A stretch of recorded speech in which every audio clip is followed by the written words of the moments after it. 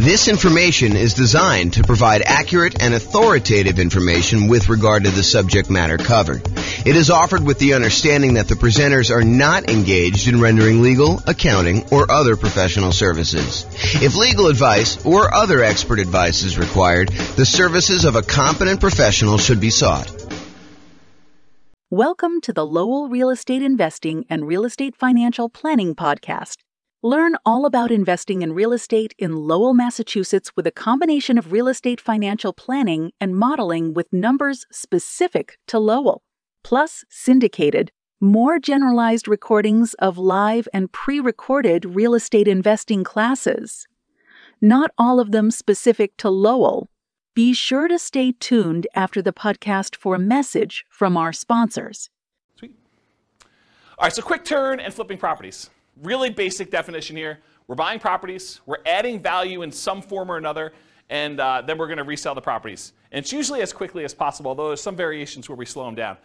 So adding value, before I get too far into this, I want to kind of classify this a little bit more. So I think a lot of people are familiar with this idea of buying a property, going in, putting a new roof on or putting new carpet in, updating the kitchen, adding bathrooms, rehabbing the bathrooms, those types of things. But adding value doesn't always have to be that. And I'll even go off on another tangent for a second here. There was a period of time, many years ago now, where I used to cater to fix and flip investors. That was like my niche. I was a real estate broker, and that was my main strategy, is I would cater to real estate investors. And I'll tell you a little bit more of the story, because tonight would be the night to do it. Most real estate brokers, they work this way. They go and they kind of do marketing in order to find clients. The client comes in, they say, hey, listen, I'd like to buy a property that has this kind of characteristics. And then the real estate agent would go try to find those properties, go show them those properties, help them write a contract in that property, and then help shepherd them through being under contract to closing. I was like, fix and flip deals are much harder to find, especially in a hot market. They're a lot trickier to do, and I'm not going to work that way. What I would rather do is I would use skills in order to find properties that are hiding in plain sight and more unusual fix and flip opportunities, or more fix and flip opportunities, or doing marketing in order to find off-market fix and flip opportunities for clients. And so instead of a real estate agent who would go and say, okay, you're going to hire me, we're going to have a buyer's agent agreement, and then I'm going to go help you do this, I said, that's not how I'm going to work, because those guys get paid when they close on a deal. What I said to them is, look, what you're going to do is you're going to write me a check up front. You're going to pay me a retainer. And from the retainer, I'm going to charge you hourly for the work that I do in order to find you fix and flip deals.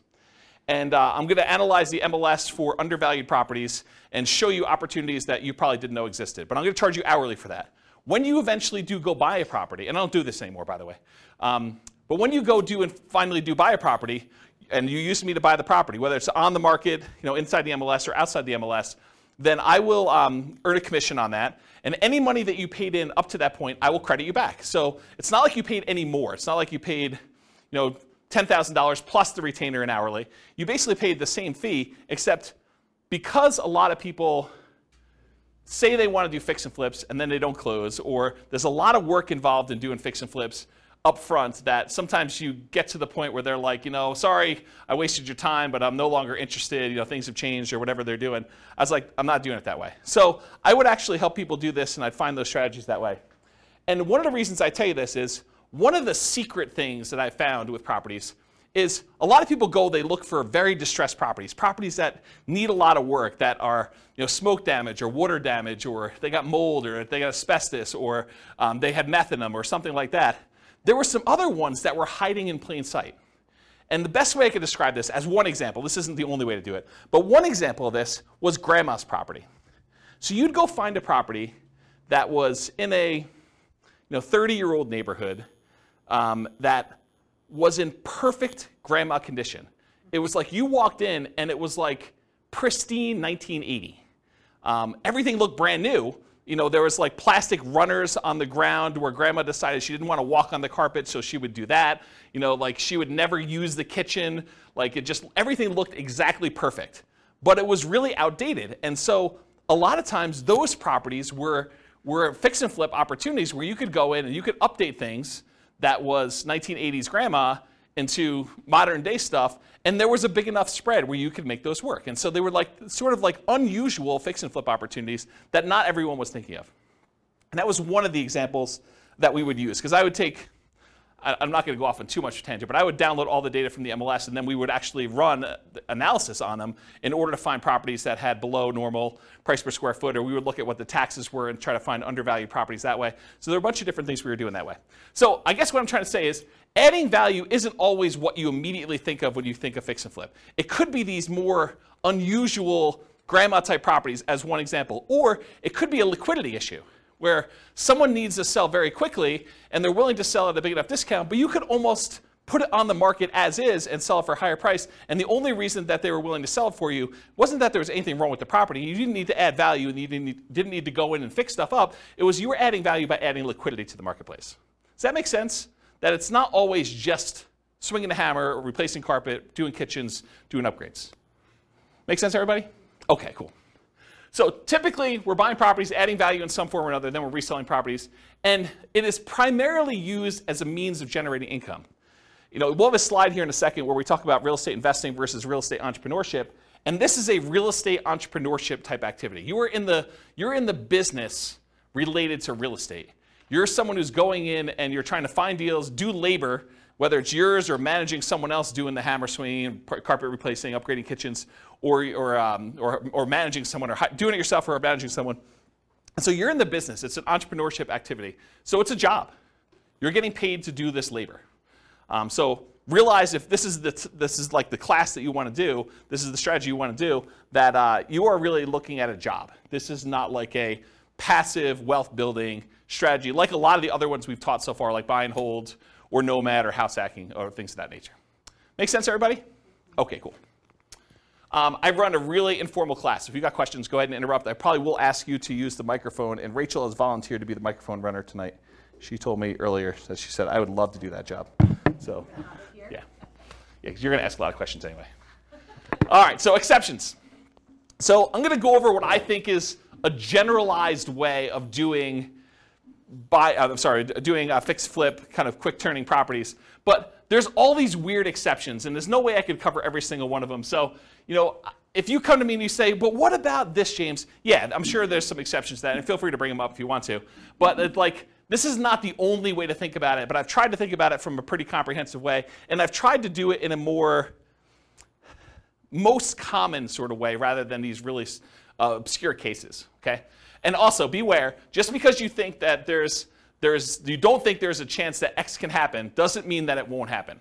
So this is designed to be like a starting point discussion to help you make better investing decisions on your own with additional knowledge, but make sure you do your own research. Do not rely on me solely as your kind of like business person who taught you how to do this. All right. Quick turn and flipping variations. So I listed out what I consider to be the 4 major quick turning, flipping kind of like strategies, variations on this strategy. So there's the most traditional one. That's buying a property, adding value, and reselling as quickly as possible. A lot of times you'll go in, you'll get a hard money loan, you'll do rehab on the property, you'll upgrade the kitchen, replace flooring, and then you'll immediately put it up to sell with the intention of making a profit from doing all that. But then there's 3 other ones as well. So I classify another one as live-in flips. And live-in flips for me is when you buy a property as an owner-occupant, you move into the property, and you get owner-occupant financing in most cases. So a lot of times you're buying like a property with 5% down, or 3.5% down FHA loan, or 3.5% down FHA 203K loan, which is like the rehab version of the FHA loan that allows you to finance the purchase and also the repairs. Or the conventional version of that, there's a conventional 5% down rehab loan as well.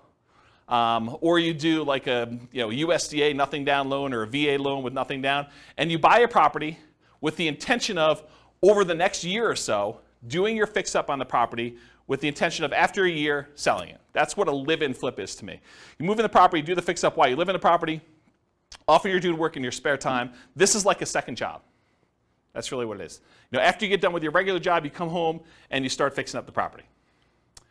There's a variation on this, and I call it the 2-year tax advantage live-in flips, or slow flips. So the first live-in flip is like you're doing it at a reasonable time. Technically when you get the loan for an owner-occupant, you agree to live in the property for a year.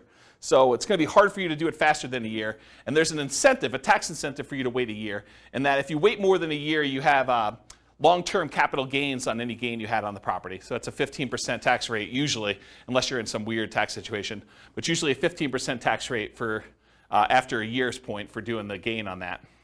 But sometimes you'll say, hey, listen, I want to go and buy a property and I want to live in it 2 out of the last 5 years because I don't want to pay any taxes, any capital gain taxes on the sale. And so you buy a property very similar to the regular live and flip, except you move in with the intention of staying there 2 years.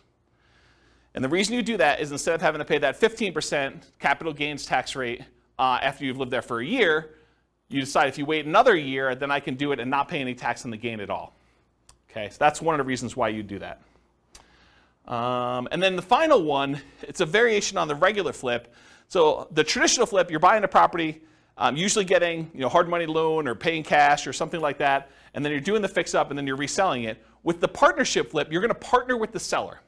So instead of you going and getting hard money loan or some other type of financing, you go to the seller and say, look, Mr. Seller, your house needs some updating and I can get you more than what you would net if you partnered with me and do this. And I will go in here and I will pay for out of my own pocket to have contractors come in and do all the work on the property. And then when we sell it, you'll pay back all the money we paid for the upgrades, we'll pay off your loan and we'll split the profit. And I think we could do better than that. And so the idea behind a partnership flip is instead of you buying the property from the seller, doing the work and selling it, you partner with the seller, you do the work, and then you both sell it and you split the profit in some form or another. So that's what a partnership flip is. Okay? Any questions on the 4 strategies? You guys knew about all those? You have the microphone? Yeah, on. Yeah, it should be on. It doesn't project your voice, just so records. with the partnership flips, how is that price difference determined, the spread between what it would have sold for before and then after? Is it just based on a pre-renovation appraisal? Or how is that price determined? It's completely negotiated between you and the seller. Okay. So you can structure these any way you want. It's whatever you can get a seller to agree with, right? So I don't think a lot of times you're talking about, this is what you would have gotten, although maybe that's part of your presentation. This is what you would have gotten if you hire a real estate agent. It's going to be 6%, and most buyers are going to come in. They're going to want to negotiate the price down, and so you got another 2 or 3% that way, and you got your share closing costs. And so by the time everything's said and done, you're talking at a 13% discount from where you thought you were going to be. And so what I do is we're going to be able to do this. I'm a real estate agent. I can sell the property for us, so we're going to save some money there. I've got contractors and everyone else who could do all this work, and I get discount because I give them a lot of business. And then you go in there and you sell yourself as to why you can go and do it and why you can make them more money than if you did it yourself. So you do whatever the negotiation is for yourself to do that presentation. Does that make sense? Okay. Okay, cool. Any other questions on this? Yeah, good, Mike. Thank you. I've been seeing some houses, like say in Kansas City, Yeah. Missouri, and they're really cheap. Yep. Have you done any where you can do not an assumable loan, what do you call it? Subject to loan, where you just take over the property and then make an agreement that after you're done fixing the property, you will then pay them. But in the meantime, their mortgage is being covered? Sure. Yeah, you can structure it that way. That's just a variation on the partnership flip, right? You're going to go in there and you're going to say, look, it's not even subject to. I mean, you honestly could do it where you just say, look, I'll pay the amount that your mortgage is. If you want to do this, it doesn't have to be done this way. But you could say, I'll pay the amount that your mortgage is. I'll rent the property from you while we're doing the rehab, or we're partnering on this, and so I'll just cover the holding costs for that. But I don't think you have to, unless it's a person who's in a distressed situation and they would otherwise lose the property. So you don't have to offer that, but it's a way you could do it. It's another tool in the tool Well, it's chest. just less coming down, less money you have to put up front, because you could put that into the rehab, right? I don't think so. I think that if you have the seller pay for the holding costs while you're holding the property, I think that's actually better than you coming up making the monthly payments. Say that again? Yeah, so the seller still owns the property in the partnership flip version, and so they're making the payment. So I think you coming out and volunteering to make the payment, I think that's actually worse for you. Make sense? Yeah. Yeah. All right, any other questions on this? Do you have a question, or are you just holding the mic? Okay. Okay. I thought you were grabbing for it like you were going to ask questions. Okay, cool. All right, so is this quick turning flip model, is it more real estate investing where you're taking money, you're investing in something, doing very little work, and expecting to get a return on your investment? Or is this real estate entrepreneurship where you're putting in manual labor with the expectation of making a profit on your labor? What do you think? Is quick flipping, quick turning properties, flipping properties, is that more investing or is that more labor? Labor, absolutely, right? So this is one of the obvious ones where before some of the other ones were like, you're doing a little bit of work, but you're putting money in the deal. This one I think is very clearly on the side of real estate entrepreneurship. So for flipping properties, most folks are typically investing their time and often a little bit of money, so it's mostly an entrepreneurial activity. Okay, so money required. I would love to be able to tell you that you can go flip properties with nothing down, no money out of pocket at all. I think that while that can happen, it's really, really hard to do, okay? So in most cases, though, here's what you're going to need to do. First of all, you're going to need to do some type of marketing to find or acquire the deal. So marketing to find or acquire the deal, it's especially true if you're wanting to do these partnership flips, where you got to go find a seller before they've listed their property in the MLS, before they've listed it for sale by owner in a lot of cases, although I guess you could find some of those as well. But really you're trying to find somebody who is way upstream of listing their property so that you can do that. And you usually do that through marketing. So a lot of times that marketing is paid. So you'll need some money for marketing in order to do that, especially with partnership flips. And it is true somewhat to deeply distressed properties that need rehab, although you can find those in the MLS as well. But most of the time for marketing, you're going to be doing these kind of like partnership ones. You'll also need money for down payment and closing costs. So when you acquire property, you're probably going to have some closing costs. Could you go find like a hard money lender who's willing to loan you 100% of the purchase price, and they'll roll your closing costs in, and they'll roll your upfront points in, and they'll have no monthly payment due on the property while you're doing it?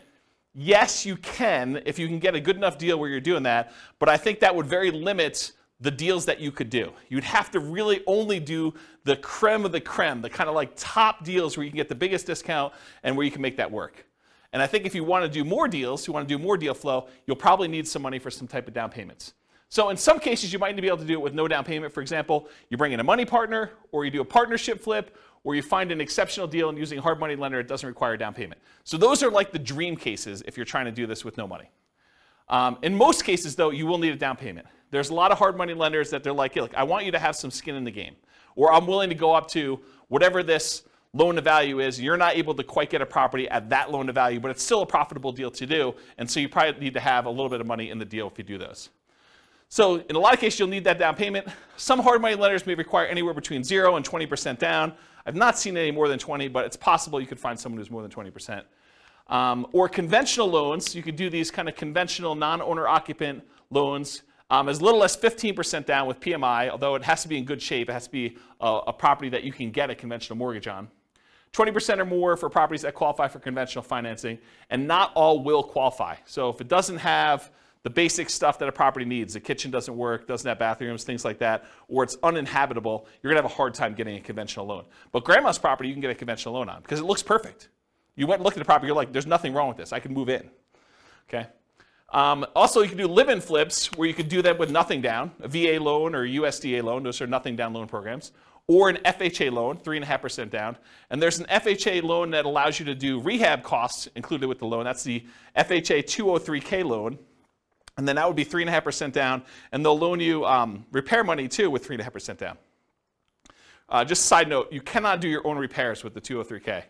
You have to hire a contractor. That's part of the loan contingency. They kind of like do it out and pay the contractor directly. Or you can do 3% or 5% down conventional loans. And there are versions of conventional loans that also allow you to do repair money as well. And then I think that's it for the live-in flips. Some flippers may opt to use their own cash or cash-like equivalent. And what I mean by cash-like equivalent is you own a property free and clear, or you have a HELOC on another property. You could go access your own money and use it like it was cash, even though you're just borrowing from yourself. Okay? So some flippers may opt to use their own cash or cash-like equivalent instead of paying hard money lenders to improve profitability. So instead of you paying the hard money lender 7, 8, 9, 10, 11, 15, 20%, whatever they're charging you plus points, you could decide, hey, look, instead of paying them that, I'm going to get paid that because I'm going to use my own cash and I'll save that money, and so it just adds to my overall profitability. Okay? So for down payment, that's kind of like all the different stuff related to that. In addition to money to acquire the deal, down payment and closing costs, you also need repair or rehab money. So, some hard money lenders may loan you rehab money, especially if you buy it at a big enough discount. But in most cases, you're going to be really close. You're going to need to come out of pocket for a lot of that rehab money. Now, some people will opt to use some type of credit card, HELOC, or something like that, or they'll go buy from Home Depot on a Home Depot credit card, and they'll do their own labor. So they're trying to get creative in order to minimize the amount of money they have out of pocket. But for the most part, you're going to need to come up with some type of rehab, repair money to do that. Holding costs. So a lot of times, even if you do a hard money lender, they're going to want you to make payments. A lot of times it's interest-only payments on the loan. Some of them will do like, we won't do payments for the first 6 months. It's already rolled into the cost of the loan, or maybe they'll add it to the loan balance. Well, they won't require you to make monthly payments on it. But not all hard money lenders are like that. And so you'll have some holding costs on the loan while doing the rehab. And once you've done the rehab, marketing the property for sale. So you may have 3-month rehab period, or 4-month rehab, or 6-month rehab, and then after that you have 2 or 3 or 4 months in order to market the property and then wait for it to close before you can get paid. So you might have 3, 4, 5, 6 months of holding costs between rehab period and marketing period in order to do that. Does that make sense, everybody? Okay. And then marketing or staging costs to sell, or hiring a real estate professional who could do that for you. So you don't have to be the one to do the marketing costs of get it in MLS and put up the signs and do yard signs and get it out and distribute flyers and print up flyers and floor plans and photos and all that other stuff, or staging of the property. You can hire a real estate professional to do that, but realize that's a cost that's usually coming out of the sale if you're not doing it yourself. And then finally, I guess it is finally, reserves. So you should not be doing flipping properties without reserves. I don't know how many clients, like top-notch professional flippers, that they get into a property thinking the rehab is going to be $20,000, $30,000, $50,000, and ultimately find out that it's 2 times that. They thought that they knew what they were getting into. They get in the house and they find out a whole bunch of things that they didn't know about, and they're unwilling to sell a product that they know has problems and that they didn't fix. And so you need to have reserves to take care of those things. And you probably need to have reserves if this thing takes a lot longer than you thought it was going to take. You buy in a property and you thought rehab is going to be 3 months, and that you're going to be out in 3 months, and it's not under contract by 3 months, and so you got to hold it for 6 months or whatever it is. So you need to have reserves, just like you do with any other strategy. But I think a lot of people do not think about reserves when they think about money required to do these. So in an ideal world, can you do this with $0? Maybe. I think that's hard to do. And I did model it with you doing it with $0. I kind of gave you the benefit of the doubt when I do the quantitative modeling at the end of the class, but I think you'd be hard-pressed to do this with no money. So I think the more you have, the more deals you can do, the different types of deals you can do, which makes you just better in this business overall. Any questions on that? Oh, I have one other thing I have in here. Oh, some people will borrow some of these expenses, like the repairs, rehab, marketing, staging. It is very difficult to borrow down payment. So if you're thinking, okay, I'm going to need 10% down, it's really, really hard to borrow that. I'm not going to go into detail on this, but you could borrow it from yourself in a really twisted, messed up way. And I'm going to tell you this, but I'm not going to go into detail. You'll have to really think about this and you're going to figure it out. But imagine you want to do flipping. This is really messed up. You shouldn't do this. Just warning, don't do this, but I'm going to tell you how to do it. So imagine for a minute, you got 3 months or 6 months before you're going to have to do this flip deal, right? And you know that you don't have the down payment. But you're spending money on groceries and car payment, all the other bills that you normally have. You could, not that I would encourage you to do this, but instead of taking the cash that you would normally use for groceries and doing your car payment or anything else, you could actually charge these regular living expenses on your credit card, roll up a credit card balance while the cash balance in your account is also growing, but the cash thing you could actually use for down payments, where before you could not use the credit card. Now you need to qualify with your debt to income ratio because you got to cover that debt and stuff too. And I'm not going to go into too much detail on this because I think it adds a lot of extra risk if you do it this way. But if you're like desperate, that is one strategy that you probably could do, which as soon as I say it, I regret telling you. But I did tell you don't do it. I did tell you not to do it. But that is a way to kind of get around the thing if you don't have down payment money. Have you done it when you started? What's that? Have you done it when you started? I bought a property on a credit card. So one of my earliest properties that I purchased, they had like this crazy write yourself a cash advance check dealio. And it was like 1.99 for 9 months or something like that. And so I just wrote myself a check for like $58,000 and I bought a property and did rehab on it. And The good old So you could do it that way. I mean, or partner with somebody, right? But, you be the person who finds a deal and runs the deal, and someone else comes in and they sign for the hard money loan and they provide the money, and you kind of build up to it. I mean, I think that's another way to do it, which we'll talk about in a partnership class. All right, any questions on money required? Helpful? Nice, cool. So credit required. So often you're going to use a hard money loan for the initial purchase, not always. And most hard money lenders are going to look at your credit score in some form or another. You'll hear like, you could buy this. You could. The late night TV guys are like, you could do these deals where, we're not going to look at your credit. Hard money lenders, they really care about the property. They're doing a collateral loan on the property where the property is the security for the loan. So it doesn't matter where your credit is. You could have filed bankruptcy or foreclosure, or have a 0 credit score and you can get these loans. Maybe there's a hard money lender who's willing to do that, but I think the overwhelming majority of hard money lenders, especially the ones with the more reasonable rates, are going to want to look at your credit score and make sure that you're able to do the deal, get the deal done. They have confidence in you to do it, and credit score is one of the ways that they can measure that. Make sense? If you're going to do conventional financing, if you're going to go in and buy a property and do like one of these conventional loans or something like that, typical credit score for that's 640. Oftentimes, the better credit you have, the better your interest rate's going to be on those. And then for these kind of less common situations, the live-in flips, it's owner-occupant financing. And you can go as low as 580 with the FHA loan in order to do your credit score with that. There may even be some exceptions where you can go lower than that with really unusual, exceptional situations. But go talk to a lender. They'll tell you this stuff. So that would include stuff like FHA, including the 203K loan, VA financing, USDA, conventional, including the conventional rehab loans, provided the property can qualify. So the property needs to be able to be in good enough condition where you could buy it that way and purchase the property. With a partnership flip, you may not need credit score at all. If your partner is going to qualify you for the loan, you don't need to do it. So in that case, it may not be required at all. And if you're buying without a loan, all cash, credit score is not required.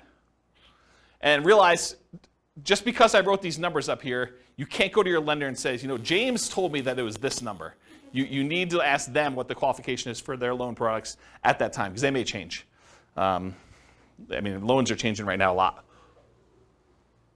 In case you didn't hear the news, interest rates rose by 0.75% today. So another big jump today. All right, any questions on credit required? Sweet. Skills required. So the primary skills required for flipping properties are, number one, you got to be able to find deals. Got to be able to find deals. That's a skill that's required. You also got to be able to estimate rehabs or know someone who can. You either got to be able to do it yourself or you got to be able to get a contractor in there who can estimate the rehabs for you. Got to be able to figure out acquisition financing, hard money lending, private lending, the conventional financing, live-in flip financing, whatever it is that you're using to acquire the property, you need to know about the financing. You need that as a skill. Then you need to either be able to do the rehab yourself, swing a hammer, do the fix-up yourself, or hire people and manage a team to be able to do the rehab. And then you need to be able to sell the property. Those are the primary strategies, the skills required in order to do quick-turn flipping properties. And of course, the skills of rehab can vary depending on whether you're doing it yourself or you're going to hire someone to do it. If you're going to hire someone to do it, you need to be good at management. You need to be able to hire managers, stay on top of them, make sure they get the job done right, know how to pay them, know how to structure all that. And then selling properties may be you hiring someone else to do it or you doing it yourself. So another way, you either need to be managing them or doing it yourself. So different skills. Any questions on skills required?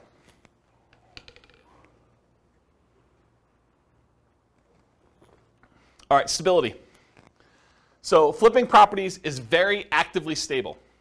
I finally looked up the guy's name, for those that come to other classes and you're like, James, you should know his name. Shane Parrish from Farnham Street came out with a blog post where he talked about this concept of something being actively stable or passively stable. And I went and I re-looked at the blog post just so I could do it. And the example he used was a boat. If you have a boat and you don't do anything, the boat is just kind of like naturally stable. Just sits there, floats, bounces around a little bit. But if you're not actively doing something, it's not like you're going to drown. But a jet fighter is something that is actively stable, where if you're not actually actively using the controls, you're going to die. So real estate investing, when I kind of thought about this, I was like, oh, this kind of applies to real estate investing in a weird way. I think real estate investing overall is actively stable in general. If you don't do anything with your property, eventually you'll lose your property if you don't pay taxes on it. But there's variations. There's like a spectrum inside real estate investing. For example, if you go get a interest-only loan that has a balloon at the end, if you don't do something about the balloon at the end, that's worse than if you have a 30-year amortizing loan that's going to pay itself off over 30 years. That is less actively stable than a interest-only loan with a balloon.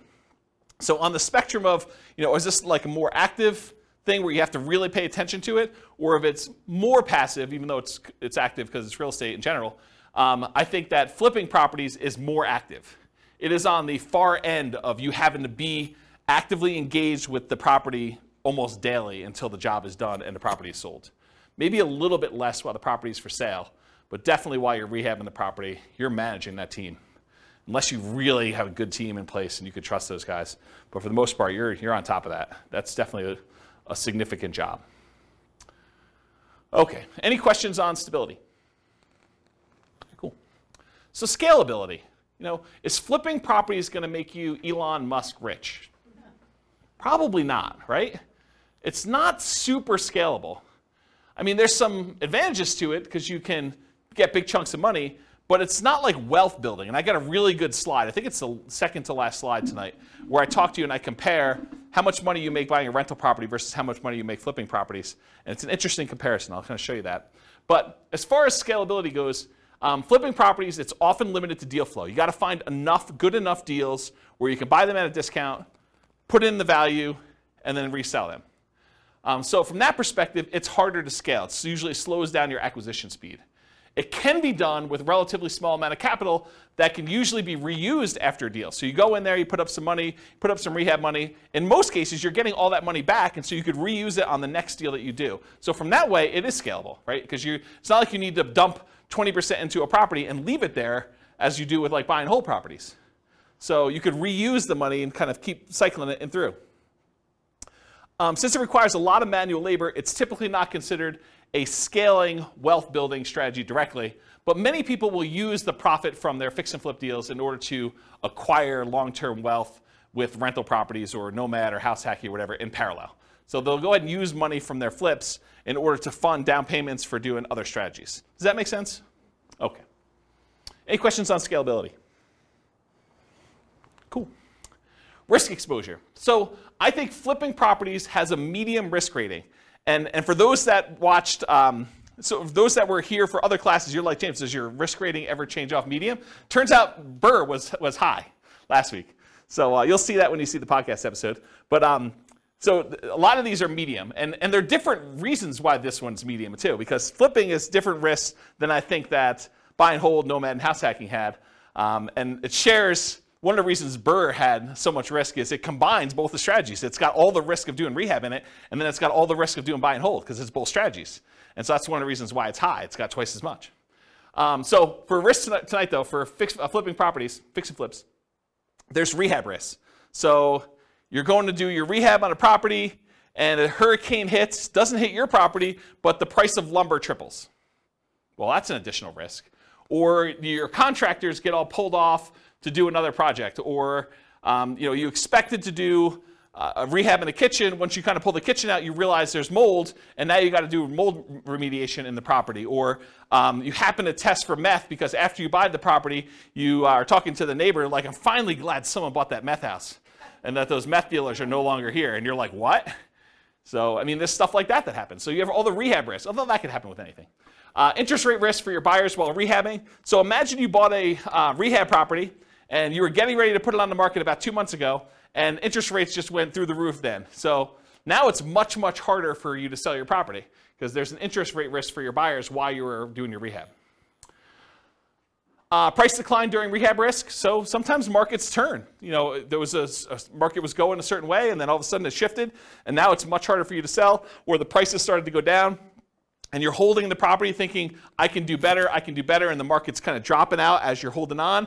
And maybe you should have accepted that $5,000 discounted offer that you got the first day, because that was your best offer, because now the price is $20,000 below where you were. So there's stuff like that happens.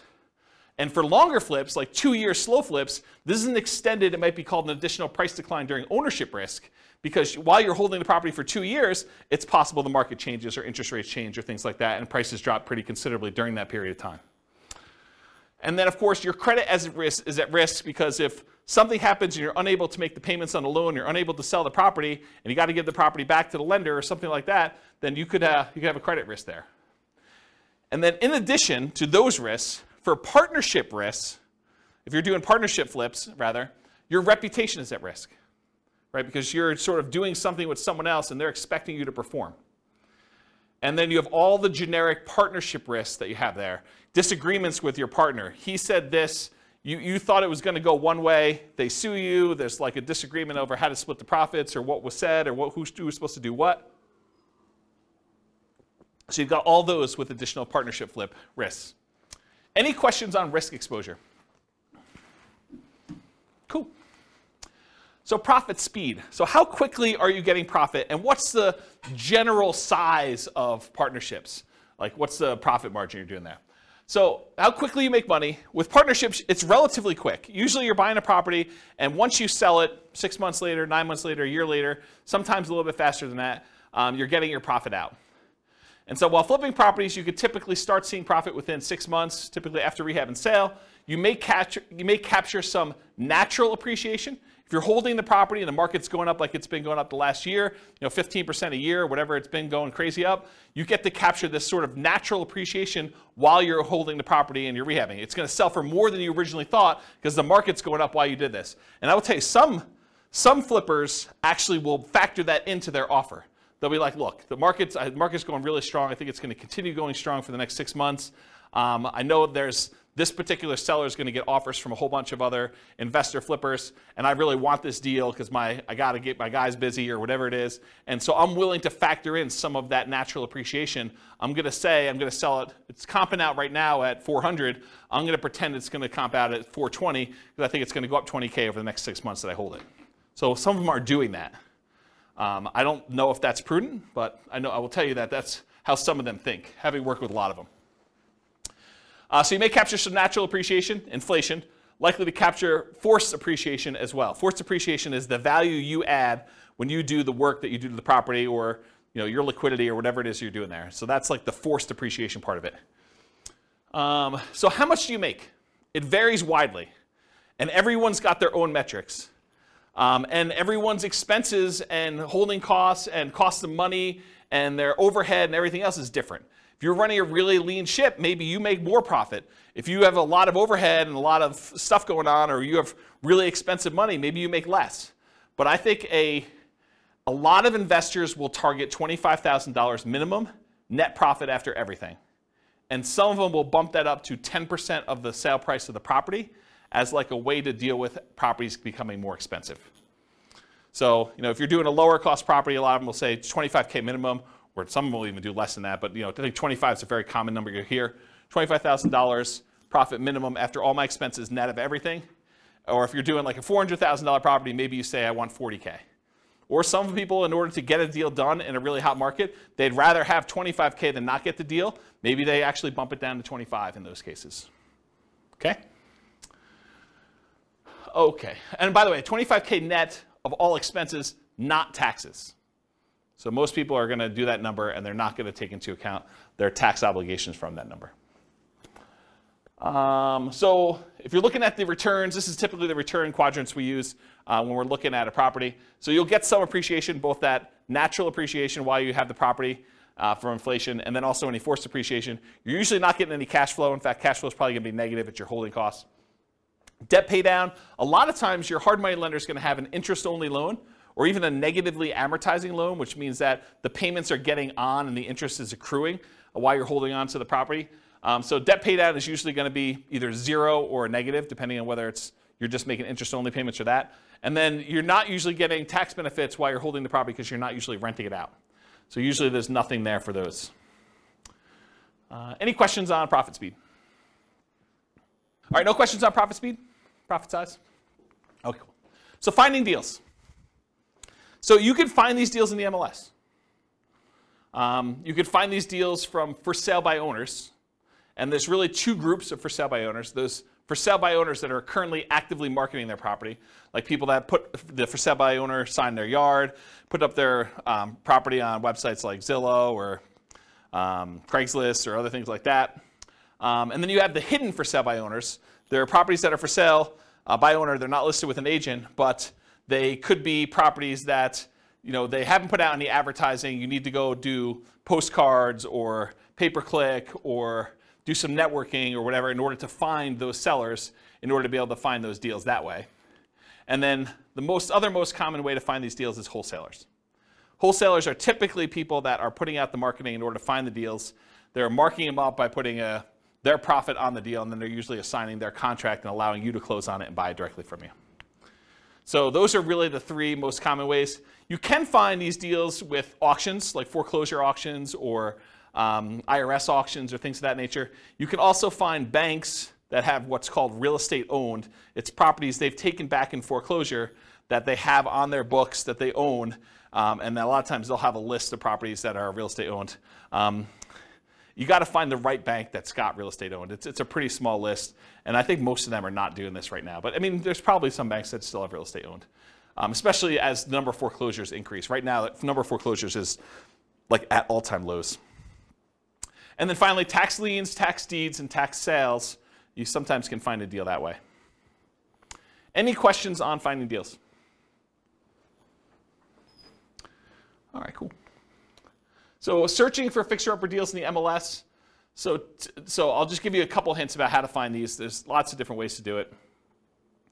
But one of the ways is to search for these types of terms like handyman special, the word handyman, the word special, the word fixer, the word fix, the word TLC, the words needs work, mold, asbestos, and I would do all the different wrong spellings of asbestos because I know you guys have a hard time spelling it and real estate agents do too.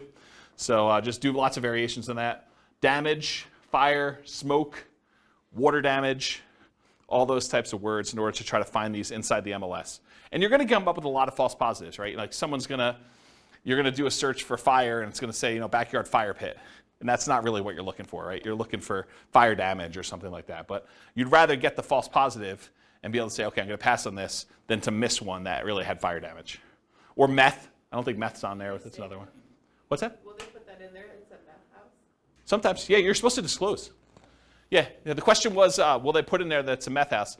Yeah, if they have meth and it has not been remediated, they're supposed to disclose that to you. So yeah, putting it in there definitely could come up with some properties. Quick question, if they don't disclose it, and you purchase it, can you sue them because they didn't disclose it? It's a big deal. Yeah, so I'll say it for the mic. So the question was, if you buy the property and they didn't disclose it to you, can you sue them? You could sue anyone for any reason, right? I mean, so yes, you can sue them. Now you got to go prove that they knew. So good luck with that. If they really did know and it was obvious and there was evidence of it, they tried to have it remediated, or they were the ones that did the meth themselves, and you could prove that somehow.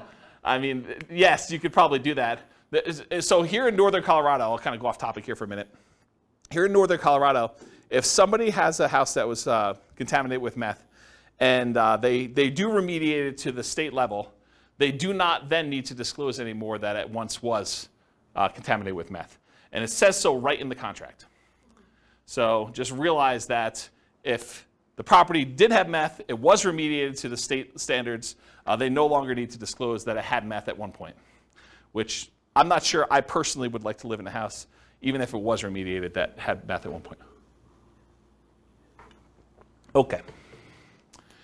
I'll add one more thing to this. It's not on the slide, but so I was reminded of this when I was telling you the story at the beginning of the class, which I didn't really intend to tell you, but I guess I did anyway. So one of the other things we would do is I looked at all the different ways. One of the things I did, where do I start the story? One of the things I did to try to find fix and flip deals is I went through and I looked at, I don't know, whatever it was, 20 years of MLS data. And I looked for pairs of transactions. So somewhere where a property was purchased in the MLS, and within 6 months later, that property was sold again. And so then I would go find, okay, this was a pair of transactions for the exact same address. And so I'd find that pair, and then I would have what I would refer to as the fix and flip, the pre-fix and flip house, and then the post-fix and flip house. And I could do a whole bunch of data analysis on that. I can go look at, what's the spread, like how long were the properties listed for, how long they stayed on the market, what the typical discount was when they made an offer on the first one, what the typical premium or discount was when they resold the property, how long it took to resell. So I can look at a whole bunch of data. But one of the things I wanted to do, now that I had these fix and flip pairs, I wanted to go look at all the initial transactions and try to find out ways that I might be able to identify those that were not obvious.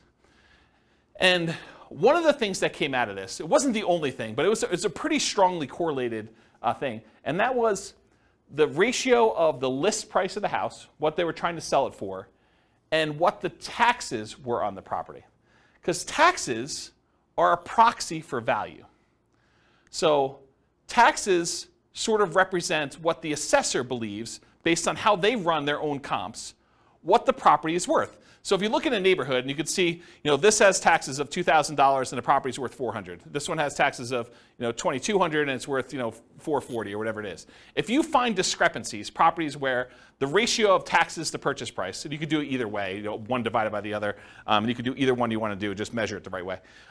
If you find ones that are outliers to that, that could be a first pass, even if it didn't have any of these special keywords in it, and it would otherwise seem like, without you going and running comps on every property, this is a really quick way to whittle down that list. And so you could export the list of properties in the MLS if your MLS allows you to do that, and then do a ratio, download the spreadsheet where they have taxes, property taxes, and then do the thing for list price, and then do some type of calculation, and then sort them by that, and then look at the top 5 or 10 or 20 or whatever properties there are, or just go through and order by those. And that was actually a relatively good way, having looked at data for a whole bunch of these pairs of fix and flip properties, for you to go identify properties that might possibly be undervalued in some way or another. Or you could also find properties where the taxes were abnormally low because there was some type of homestead exemption or senior exemption or something like that. And so you find some of those too. But some of those are also grandma's properties, right? Like the homestead exemption where it's been kept pristine for 30 years, that is another way to kind of identify grandma. So I'm not sure that's the worst way to look for. Any questions on that not intended to be covered topic? Sweet. You guys got a whole bunch of bonuses. So market conditions. Oh, wait, question. Oh, dumb question. Well, I don't know about those. I didn't say there were no dumb questions. I didn't say you could ask dumb questions. Go ahead. So I know I know how to look up property tax information on homes, but Sure. Can you look up if it's homestead or senior discount? Is that listed on? I don't know. I've never looked it up that way. Okay, because I sort them by the ratio of taxes, and that's how I'd look at them. Okay. And I wrote software to do it. I wasn't even doing it manually. No, I understand that. I was just like, can you actually figure out that's why it's lower or not? That was one of the things I was trying to. No, I don't. Maybe you can call that on the assessor and see what they say. Yeah, I don't know. I never looked that up. They don't have to pay that much. Yeah. Yeah. All right, cool. Any other questions? All right, so market conditions. So where does this strategy shine? Like, what's the best market to do fix and flips in? So it's got to be a market where you can buy properties that need work at a discount. Right? If you're thinking you could do it in our current market, well, our current market 6 months ago, that's really hard to do. It's hard to buy any property without paying a premium over asking price and find a property that needs work. Can you still do it? Probably. There's exceptions to every rule, as I said. But it's much harder to do that. If you want to do any type of volume or scale, it's tricky to do. There are other markets that are much easier to find distressed properties that you could do fix and flip with. The other warning I'll add about this is sometimes the reason you can get very distressed properties at a big discount is because it'd be really, really hard to sell them even if they were fixed up. So I think you want to find properties that you could both buy them at a discount and that you see ones that have been fixed up that are actually selling in that neighborhood and at a decent price. You got to look at the comps of what you could sell for in order to make sure you can determine those. All right, so ideal market conditions where you can buy properties that need work at a discount, value add opportunities in some form, and then markets with strong demand. You definitely need some demand in order to do it. It's not enough to buy it at a discount. You also need to be able to sell it in a reasonable time for a reasonable price. It is challenging in low buyer demand markets. It's also challenging in very high buyer demand markets where it's hard to get a discount on anything. Any questions on that? Very cool. Accessibility or availability of deals. These can be hard deals to find. Not as hard as BRRRR properties. BRRRR properties are harder to find than fix up. Why? Anyone know? Because BRRRR properties, you need to both find a property that would qualify as a fixer-upper, but then it also has to be an amazing rental after you buy it and do the refi. So those are even harder to find. Fixer-uppers, you could buy properties that wouldn't be good rentals and sell those. So they can be hard to find, although slightly easier than Burr, I told you that. Watch out for strong availability. Might mean that it can be harder to sell in a reasonable time. And some markets are much easier than others. Harder, but you might be able to invest in remote markets to find these deals. So you can do fix and flip remotely. It is harder to do. I've done some, and it requires different skills. You really need to have a good team in place on the other end to do it, or be willing to travel, or both. But you can do it. So if you're like, I can't do these in my market, first of all, I would test that assumption and see if it's just you and find out if other people are doing it. And then if other people are doing it, then you got to figure out how to change your strategy to do that. But if it's very, very difficult, there's hardly anyone doing it here in your market, then you should go perhaps, and you really want to do this strategy, which maybe you pick a different strategy altogether. But you could go do it in another market that this is a more reasonable strategy to do. Any questions on this? All right, cool. So we're using retirement accounts. Can you typically utilize flipping properties with self-directed retirement accounts? Yes, you can. It is harder to do because it limits the work you can typically do on it. It is easier if you almost have you and another flipper almost offer each other to do the loans for itself at some type of swap rate or something like that, where you loan them money for their flip deals and they loan you money for your flip deals from your IRAs. Might be an easier way to kind of do that. It may also change the type of financing that you use. So might be harder for you to do certain types of loans by doing it that way. And I think I covered all that. Any questions on financing?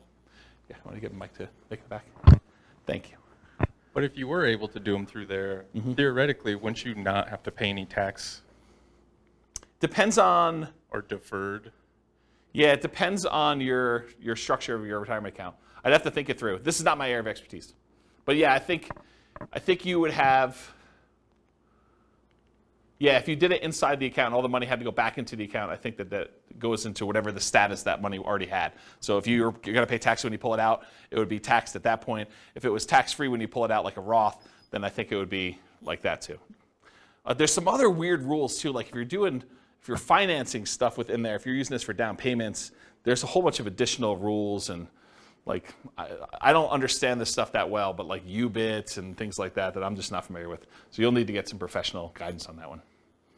It's harder to do, much harder to do than doing it with someone else's IRA. You can use someone else's IRA real easy. Okay? Yeah. Any questions? Cool. So quantitative analysis. Now we're going to get into numbers, just right out of time. So flipping properties is a job. I want to point it out at the very beginning because financially, this thing shows up like extra income in our modeling. Right? We're not modeling you're buying a house and you're getting the debt pay down over that thing. Because a lot of times they're interest-only loans, and you're not going to have appreciation happen while you're holding the property for 6 months because you're already kind of baking that in there. So it really just shows up as lumpy income. Income that shows up once every 6 months or once every 9 months or whatever the period of time that you've gotten there. It just kind of poof, $25,000 shows up in your account because that's the net after all your expenses after you've done the deal and at whatever interval you have there. So that's how we model it, right? Because it's lumpy income. It's periodic, sometimes irregularly periodic, but you could do it as kind of periodic chunks, lumps of income. Okay. So the other thing that's hard is when we compare flipping properties to all the other strategies we've covered so far, like buy and hold or nomad or house hacking, it's already an unfair comparison because in one case, you're working a regular 40-hour-a-week job. Maybe you're kind of leasing a property once every year or something like that to do the work. But with this, you've got second job hours. So I'm kind of comparing one where you're not doing second job hours and you've got all this leisure time, and this other one where you're working a second job completely in order to do this, right? And so it's automatically an unfair advantage to kind of compare them, and you'll see why. So I could take one model of this thing and really spend 2 hours just going through all the different risk profiles and how this varies and what your income looks like and your kind of cash flow looks like and all this other stuff, just based on one strategy. So tonight I'm just going to focus on financial independence, how long it takes you to achieve financial independence, using the strategy, but I could easily just go in and dig into all these other variations and how this really works and mechanics of it, which I just don't have time to do. Eventually, they may be their own class. For this particular strategy, because it's not my primary thing, like this is not my, I don't know if you guys can tell, but this isn't my normal topic to teach, right? Like fix and flip.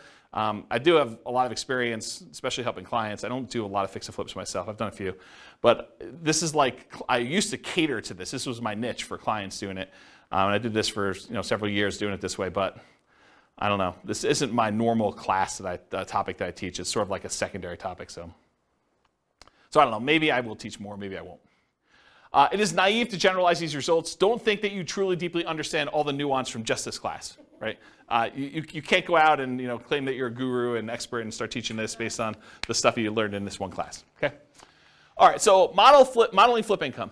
So this is a specific issue that deals with the real estate financial planner, and I just want to bring it up to your attention. It probably doesn't come into play in this class, but it will come into play if you copy this scenario into your own account and you start playing with it. So the issue is specific to the real estate financial planner software. You could model flipping income in one of two ways. The one way you could do it is you could say, I got lumpy income, I get a lump sum of $25,000, maybe it's adjusted up for inflation, every 6 months. And if you did that, the way that we calculate debt to income is I calculate debt to income month to month. So I look at the income you had in that month and the debts you had in that month, and I tell you what your debt to income was in that particular month. I don't look back a year and say, your average income was this, and like your average debt was this at those different periods, and then calculate your debt to income that way. And one of the reasons why we don't do that is because some people will actually get a job and they'll just gotten a raise in a job, and if they have their income for that 2 months, they should be able to qualify. They shouldn't have to look back on an average, and so it would mess up the math for those situations. So you could either do this lumpy income, which means the month you got that extra $25,000, your debt to income looks amazing because you got $25,000 of extra income. It drops your debt to income way down, and so it could look like you qualified to buy houses really easily that month. If we decide and we don't do it that way, we say, okay, look, you're making $25,000 every 5 months, let's say.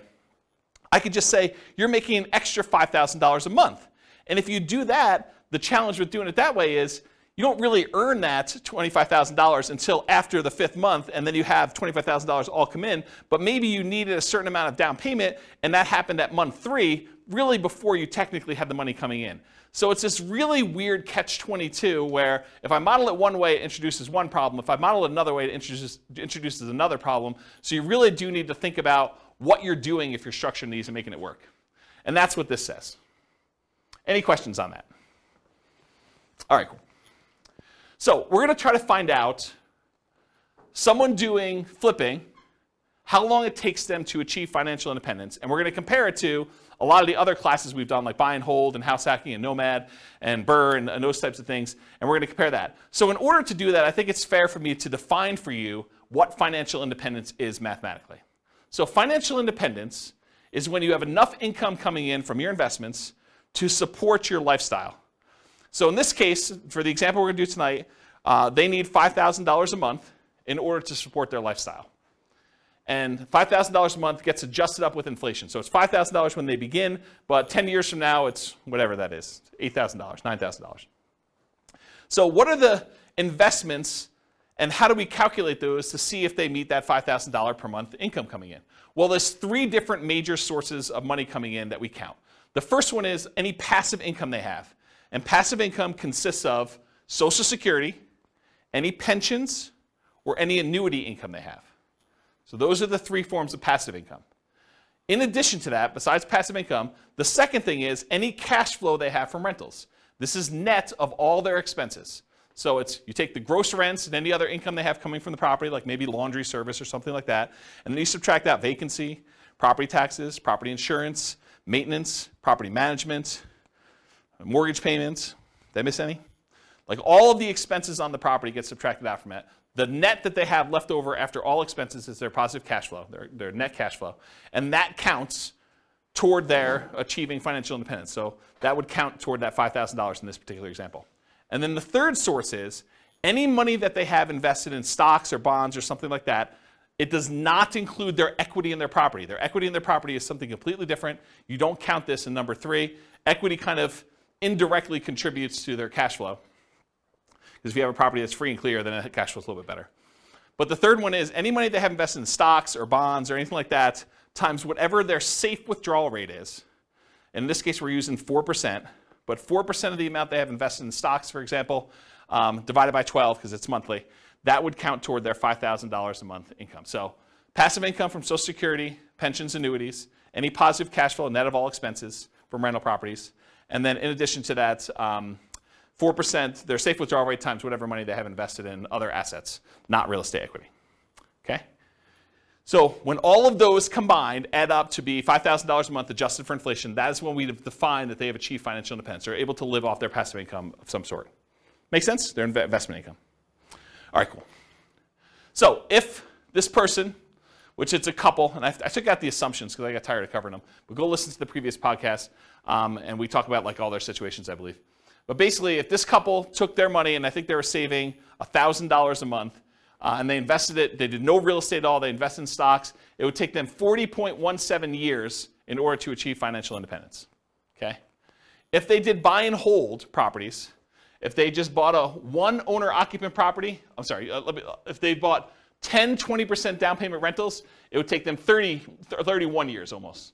So if they just did stocks, it would take them 40 years. If they just bought 10, 20% down payment rentals, they saved up money when they got a down payment, they bought that rental, they save up more money when they get that one, they buy another rental, and eventually get to the point where they have 10. They end up being financially independent in just over 30 years, 31 years almost. If they bought 25% down payment rentals, they'll be able to do financially independent in 29 years. So they save a couple years by doing 25% down. If they do 15% down, it's the same as if they put 20% down, 30.83 years. If they bought one owner-occupant property, didn't buy any rentals, and they invested in stocks otherwise, it would take them 33 years to achieve financial independence. And there's a whole bunch of other ones that I'm not going to go through. That's all covered in the buy and hold class in detail, all of these and how they got the numbers, okay? But this shows you the relative size of how long it takes them to do it. Turns out the shortest one, in case you're wondering what the shortest line on here is, the shortest one is them buying 10, 25% down payment rentals and then doing short-term rentals with them, vacation rentals. That's the shortest one, and it takes just under 24 years for them to achieve financial independence using that strategy, okay? So this is all the buy and hold ones. Go watch the buy and hold class if you want more details on that. For the nomad stuff, this is where they buy a property as an owner-occupant, 5% down usually. They live there for a year, then they convert that one to a rental, and then they repeat that until they have whatever number we have on here, but usually 10 rentals.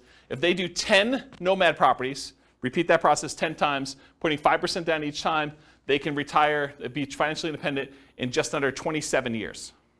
And remember, the fastest one was 24 years or so for those short-term rentals, but most of these are well over 30 years. So the nomad one is much faster in general. So these are a lot faster. Then there's a whole bunch of variations like fixer-upper nomad, nomad by proxy, nomad to short-term rentals. Nomad with short-term rentals is 12.83 years. That's one of the fastest ones. And then there's a whole bunch of other ones with house hacking with nomad and these variations. So this is all in the nomad class if you want to go look at the details of that one. Here's house hacking for those that were in house hacking class. And it got so big that it was getting hard to see them on the screen, so I went horizontal instead. But it just shows you the same type of chart, the number of years it takes for them to achieve financial independence. If they buy one property with 5% down, and I think this is one roommate, it takes them 32.83 years. If they get additional roommates, like I think this is 4 roommates. If they have 4 roommates, it's 26 years to do that. And then here's some other ones where they're doing variations on the theme. This is covered in the house hacking class in detail. Any questions on this? Cool. So this is BRRRR. This is a class that you guys probably haven't seen yet because it's not posted to the podcast yet. But BRRRR, if you're able to pull all of your money out when you do BRRRR, it's under 12 years. This is buying 10 BRRRR properties. If you can leave 5% in the deal, if you're not able to pull all your money out, you have to leave 5% in there. It's almost 17 years. And if you are able to do BRRRR, but you have to leave 10% in the deal, then it's just under 22 years for you to do BRRRR. Okay? And then here is the summary of all those so far, not going into the fix and flips. So I'll leave this up here for a second. I know you guys have a hard time seeing it, but just visually looking at it, these are some nomad strategies. They're all pretty low. BRRRR is really low comparatively. The nomad with house hacking is really low.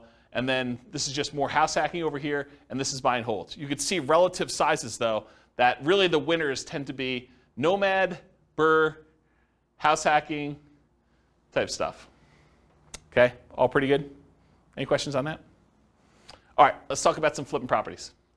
So in my assumptions, which is wrong, I believe this is not correct, you did not have to come up with any money out of pocket.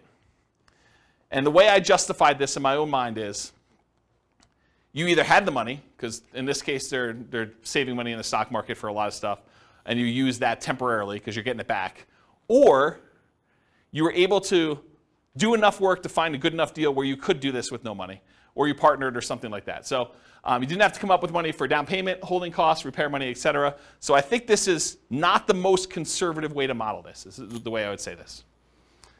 But I think it's fair. It's because you're getting the money back. It's not like you lose use of that money. I've also assumed you're earning $25,000 net after all expenses. Anyone have a problem with my $25,000 number? Anyone think that's ridiculously low or ridiculously high? Anybody? Okay. You guys using any different numbers? Do you guys do flips? You're using 25K for your number? More? After taxes, probably, yeah. Okay. Yeah, more. But More. then it gives us a buffer. Gives you a buffer. Yeah. And you a lot of times see 25. Yeah, okay. So basically it's 25. And so the amount adjusts up with inflation over time. So that 25K 10 years from now is more than 25K.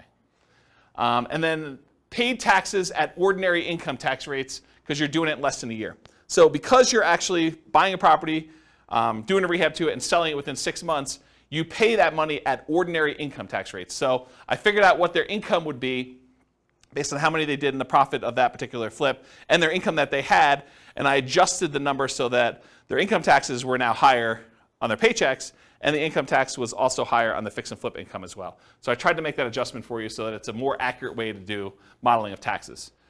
Taxes increase as they earn more from flips. And then any money that they had extra left over is invested in stocks at 8%. They didn't do rentals in this particular case. So here's what the numbers look like if they do flips. So if they do a $25,000 fix and flip every 6 months, and they didn't buy any rentals, they just basically put the money in the stock market, it takes them 18.83 years to achieve financial independence. So this is somebody who's flipping properties. They've got a totally second job to whatever they're currently doing. And the first job, they're saving $1,000 a month from that. And it takes them almost 19 years in order to be financially independent doing it that way. And the equivalent from before, I thought, was it 40 years? It was about 40 years for someone just doing stocks without doing the flips. But this is like having a second job that's bringing in an extra $50,000 a year. And they were making $72,000 a year from their job to begin with, total, combined between the two of them. Okay, so if they did 30K flips every 6 months, that would be about a year and a half faster, 17.25 years. So you increase your profit a little bit, it speeds it up. If they're doing a $35,000 flip every 6 months, that's 16.08 years. If you happen to do $40,000 flips every 6 months, that's 14.83. If you do $45,000 flips, it's 13.67. And if you're able to do $50,000 flips every 6 months, that's an extra $100,000 a year in flip income. It's basically working a second job in order to do 2 flips like that each year. That's 12.83 years in order to do financial independence. Any questions on this? You assume they do the work, or the mic? part of the cost? Where's the mic? It doesn't necessarily have to be a full-time. What was the question then? Oh, it wasn't a question. I mean, when you say it's a full-time second job, you Yeah. assume then that they're doing all the work. No, I think that even finding the deals, managing their contractors, and overseeing the sale of the property is an extra job. Whether that's a 10-hour-a-week job or a 20-hour-a-week job, I think a part of it is where they are in the process. It's not necessarily a 40-hour-a-week second job or something. I think can be. I think it depends. I definitely have had clients that this was their job, like they were doing this, and they were, I don't know, going and previewing homes to make sure that they had the comps right, and there's all that stuff that you don't think of that takes time up.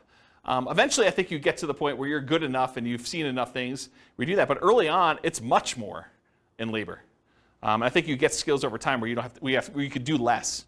But especially you have teams in place and you know all the stuff you buy from Home Depot or Lowe's or whatever you're doing, you get some economies of scale and expertise practice. All right. So what if instead of doing every 6 months, they did 25K flip every 9 months, or 25K every flip every 6 months, but then they buy 10, 20% down rentals with any extra money that they have, Or if they do 25K flips every 6 months, but then they buy 10 Nomad properties. So what if we did those 3 additional things? Well, they're starred. So if you do 25K every 6 months, but then you buy 10, 20% down payment rentals, 16.17 years. So it's faster than the 18.83 if they just invested in the stock market, but it's still 16 years in order to be able to hit FI for that. What if they did the 25K flip every 6 months, but they bought Nomad properties? That's 12.5 years. And remember, in our modeling, their flip income goes away once they reach financial independence. They no longer have to flip after 12.5 years. So they stop. Okay? So 12.5 years if they do the 25K flip every 6 months, and then they buy 10 Nomad properties. And then if this is they do flips every 9 months, it's 22.83 years if they do that. Versus if they did it every 6 months, it's 18.83. So it's 4 years longer if they only do one every 9 months instead of one every 6 months. Any questions on this? Just as an aside, because you guys have seen several of these classes already, at least some of you have. Do you like this format where we do like qualitative and then we go into quantitative? You guys like that? Okay. All right. Any other questions on this? Okay, cool. Let's talk about live-in flips. So if you're doing a flip, if you live in the property or otherwise, but if you do a flip and it's less than a year, you pay taxes at your regular income tax rate. So if you're flipping a property and you make a profit on it, whatever profit you made on that deal after all your expenses, then that gets taxed at your ordinary income tax rate. And I'm not a tax guy, so go verify this with your CPA. But this is my understanding. If you do the flip for a year, or if you live there for a year and you do the flip, then you're paying 15% capital gains, long-term capital gains tax rates. And there are some exceptions where if you have an income below a certain threshold, I think, maybe even there's one for above, I don't think so. But I know there's one where if you earn below a certain number, then I think your long-term capital gains rate is actually 0, if I'm not mistaken. But it's a really low income. But otherwise, if it's over a year, in most cases, it's going to be a 15% long-term capital gains rate tax rate. So you could save you a little bit of money on taxes if you wait over a year when you're doing your flips. Although I'm not sure that's incentive enough for you to do shorter ones, and I'll show you that here in a second. If you hold the property for 2 years and you live in the property, this is if you live in a property for 2 out of the last 5 years, then up to certain limits, and there are limits on this. You can't do this with $5 million properties or $5 million gains. I guess it's not the price of the property, it's the gain amount. But if you live in a property for 2 out of the last 5 years, then you do not have to pay anything on your capital gains on the property. So any profit you made on that property, up to some limits, and they're pretty high limits. I think it's like $500,000 for a single person. Does anyone know what the number is? I think it's $500,000 for a single person. I think if you're married, it's even more than that. But that's the amount of gain you get for 2 out of the last 5 years. And then you don't pay any capital gains tax at all on that. So this kind of came up recently for me. I had a client who was, he was working for a builder. He was like the head super for a custom home builder. And his builder owner, the owner of the company, did this strategy where he would buy a house, he'd build a house for himself, build it at a big discount. He'd move in, he'd live there for 2 years, and then he would sell it and he would get to capture this gain by living there for 2 out of the last 5 years, and he'd be able to walk away with a big lump sum of money by doing this. And he would repeat the process. And he was trying to explain to this super that, hey, listen, if you want to have us build a house together, you could buy this house, move in, live there, get a discount, because you're helping to build it, and so you'd be able to buy it at this big discount, and then you'd be able to have this new construction house, and after living there 2 years, you do this.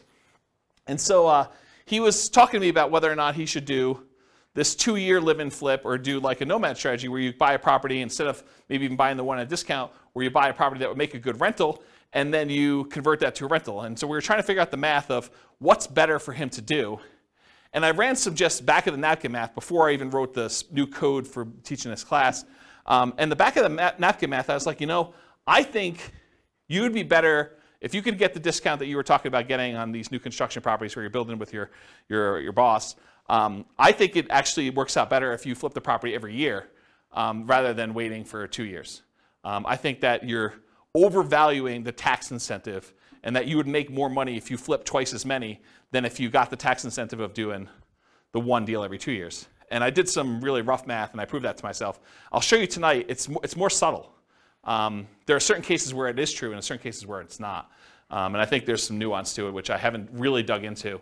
It's probably, although I'm probably not going to teach that class, but there probably is a class that one could teach on that topic alone, just going 2 hours on that nuance, but to be determined. So really what I want to tell you about this was, for live-in fixed assumptions, this whole taxation thing about regular income tax rate versus 15% capital gains tax versus no capital gains tax if you live there 2 of the last 5 years is one of the things we're going to test here. There's no depreciation recapture. So when you own a rental property and you sell it and you got to depreciate the property over a period of time, the amount that you depreciated gets taxed when you sell, unless you do a 1031 exchange and then you just defer that tax until a later point.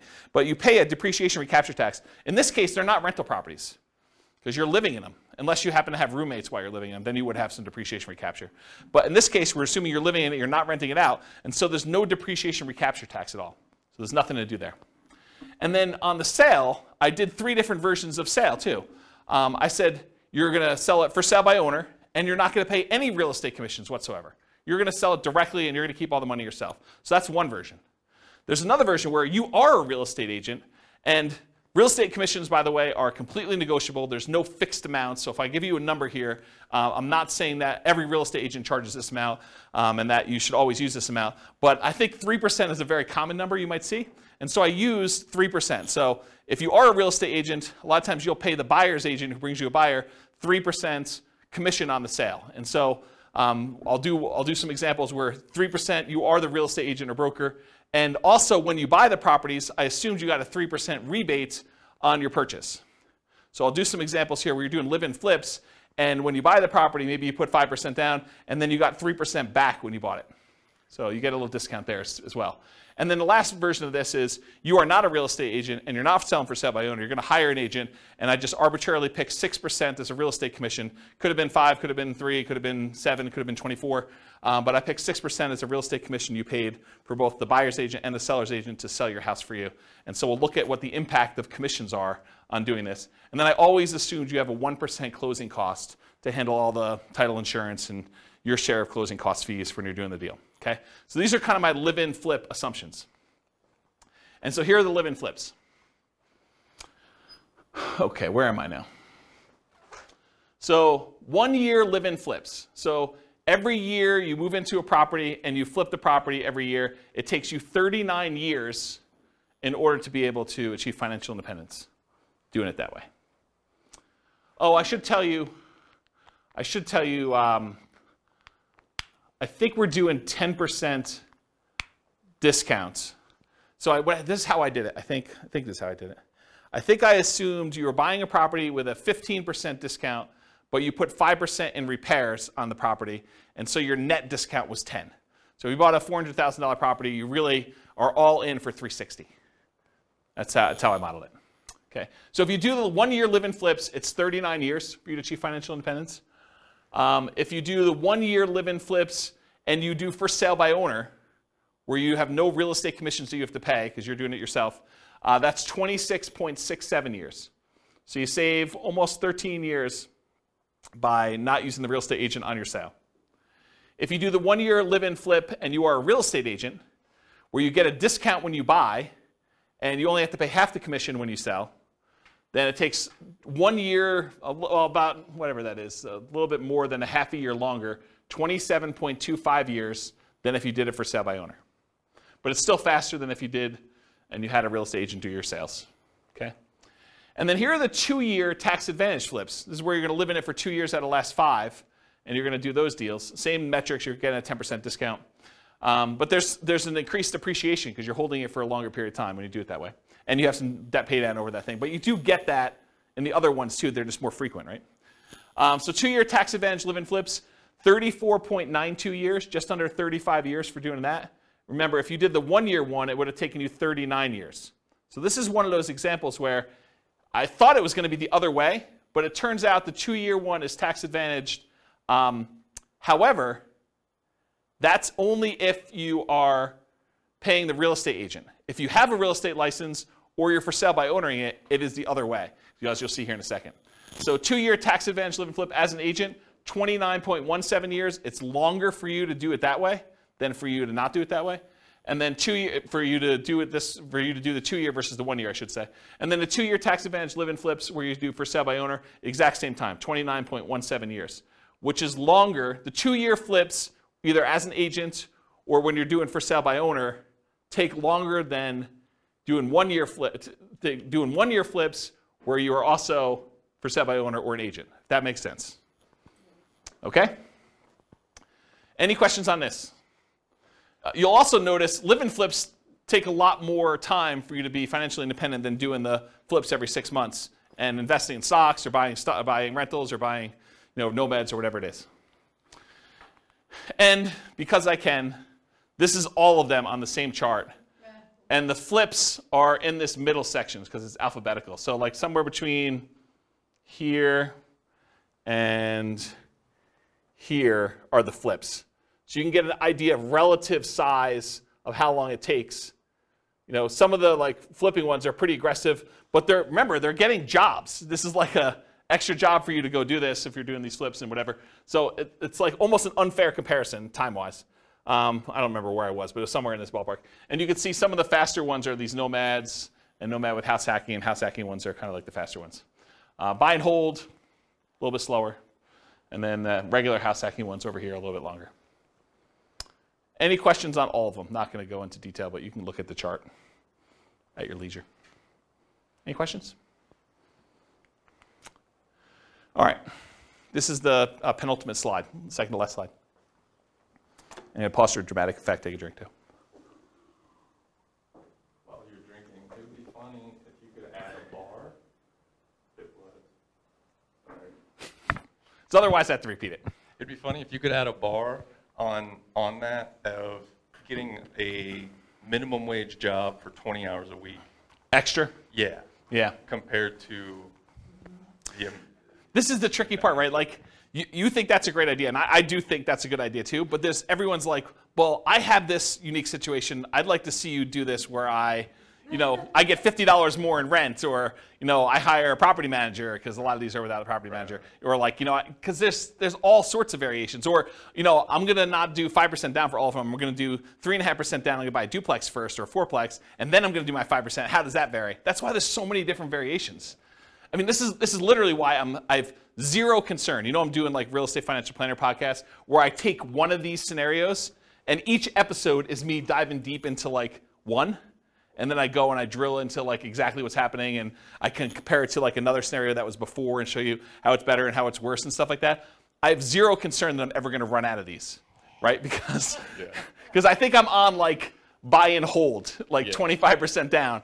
And I've got all these to go with like all sorts of variations of doing this. And what happens if I make more? What happens if I make less? Property manager, not property manager. Stop working before I technically hit FI and see if I can coast in. And there's all sorts of weird stuff to do. Yeah. Because I was just thinking, you said two flips a year every 6 months for 30 years. Yeah. Man, that's a lot of time. Right. I totally agree. Yeah, and we all know that house hacking is the equivalent of getting a side hustle, right? So you could do side hustle, go look at the house hacking ones. Those are kind of the equivalent, right? It's like getting a job for $650. So you could look at it that way. There's lots of weird ones. So. All right, so this slide.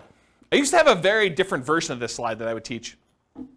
And the old version of the slide, I'll jump to the punchline, then I'll walk you through this one. The old version of this slide was, for every rental property you have, it's the equivalent of you doing a flip every year. So for every rental property you own, it's the equivalent amount of money that you would make from doing a flip every year. And I'm going to walk you through what I mean by this. So I just randomly took the properties we were buying in all these other scenarios, and I jumped to year 10, just to show you what year 10 numbers look like. So in year 10, the amount of money you make from appreciation on the rental, using a 3% appreciation rate, was about $15K. The amount of money you made in cash flow on that property, I think this is 20% down. The amount of money you made in cash flow on that property was $6,720. The amount you made from paying down on the loan was about $6,000, a little less than $6,000. And the amount you made in cash flow from your tax benefits, cash flow from depreciation, was about $2,600 and change. Okay? Add all those up together, it's about $30,000 in that 1 year from appreciation, cash flow, debt pay down, and the tax benefits of owning that rental property. Squint really hard, it's about 30 grand. If you do a 25K flip, About 10 years in the future, they're worth about $33,000 in change as your flip amount. So for every rental you own, it's very close to the amount you make in a flip over time. You make a little bit less earlier on, you make a lot more later on. But if you look at the chart, if you did like a chart of what your flip would be, going through all these ones, and then you did a chart showing you what your profit, overall profit from these 4 areas for doing a rental property, they're very similar. Okay? And that's every year. This is every year. This is the appreciation in this 1 year. You know, do a $4,000, $400,000 property at 3%. It's like 12 grand, right? So yeah. And then cash flow, I mean, it's what it is. It's like $500 a month. So yeah. Interesting, right? And is there more work doing a flip or doing a rental? One of them kind of becomes, especially if you have a property manager, one becomes very passive and it just kind of like propels itself. So then when you have 10 rental properties, it's like doing 10 flips a year. Another way to think about that. Okay? Now, to be fair, like the counter argument is, but flips are all cash now money. They're all like the side, right? And when you do a rental property, this is cash later. Appreciation and debt pay down is equity in your property, which unless you do a cash out refinance or you sell the property, that's money being held and internally compounded for you for later. This money is now. With flips, all of it's this side. Right? All of it's cash now. That's the counter argument. But in some cases, you want to have, you know, tax optimized returns later. Because you're not paying taxes on the appreciation except for property taxes. And you're not paying taxes on debt pay down except whatever you had to pay for the income you earned that paid for this. Right?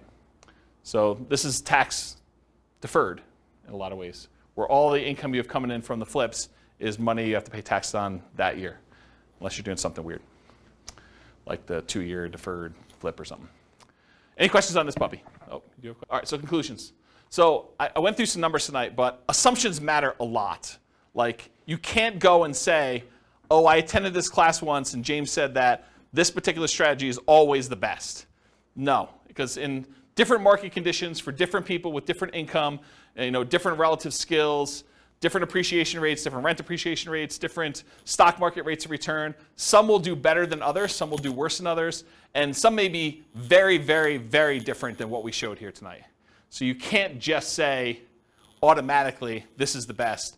I think what you have to do is you either need to do the math yourself or you need to put your own stuff into the Real Estate Financial Planner and model it out and then change your strategy and do a variation strategy and then compare the two. I'll also add one other thing. We really only looked at one measurement. We looked at how long it takes to achieve financial independence, when in fact, there's a lot of things to look at, right? There's the risk profile.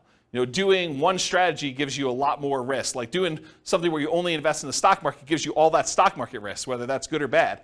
You know, doing ones where you're buying 5% down rentals gives you a lot more leverage risk of the real estate. You know, that price resiliency or the equity resiliency and rent resiliency stuff that we kind of talked about at the beginning, where, you know, rents decline, that's potentially problematic. 80 flips. So you have all that flip risk, right? And with BRRRR, you have the flip of, you have all the additional BRRRR risk in there too. So like all these strategies have different risk profiles. And so one may be faster, but it may also be a lot more riskier, where if you ran a Monte Carlo simulation where you had all these variables for price appreciation, rent appreciation, stock market rate of return being variable, mortgage interest rates being able to go up or down on you, inflation rate becoming variable, like all those things becoming variable, you may find one has a much wider range of values where, yeah, maybe you can retire really, really early if things go your way, or maybe it's like forever where you don't actually make it with this particular strategy, where another strategy might have a really narrow band where you're almost certainly going to take longer to get to financial independence, but you're definitely going to be financially independent within a 6-year period. And so you might see that if you run your numbers and have certain things happening. You can go to realestatefinancialplanner.com/model, pick your city, and over time, it's not all done at this point, but over time I will be adding all of these strategies in so that we use the numbers for that city, and you could just copy any of the scenarios into your own account and just start from there with numbers that are very similar to whatever city you're in to be able to do that. Okay. That is the end. You guys have any questions for we're done. Is that helpful? Different than other fix and flip class you've attended, where they kind of talk about rehabbing and estimating repairs and finding deals and stuff, a little bit different? Good stuff? Yes, good stuff. You guys are really quiet. Wow. Okay. All right, well, if you don't have any more questions, I'm going to end. I will stick around, but I will see you all soon. Thank you all for coming. Bye-bye for now. With home prices up, mortgage interest rates up, and rents up, but not quite enough to counteract the higher prices and interest rates, cash flow on rental properties in Lowell is harder than ever. Book a call with the Real Estate Financial Planner to apply our proprietary 88 strategies to improve cash flow on your rentals. See the show notes for a link to schedule your call and improve your cash flow today. If you're a real estate agent, lender, or professional in Lowell that wants to help our real estate investor listeners, consider reaching out to learn about collaboration opportunities with this podcast. We'd love to add more value to our listeners by having you assist our investors buy, sell, and finance their real estate investments. See the show notes to schedule a call to discuss collaboration opportunities.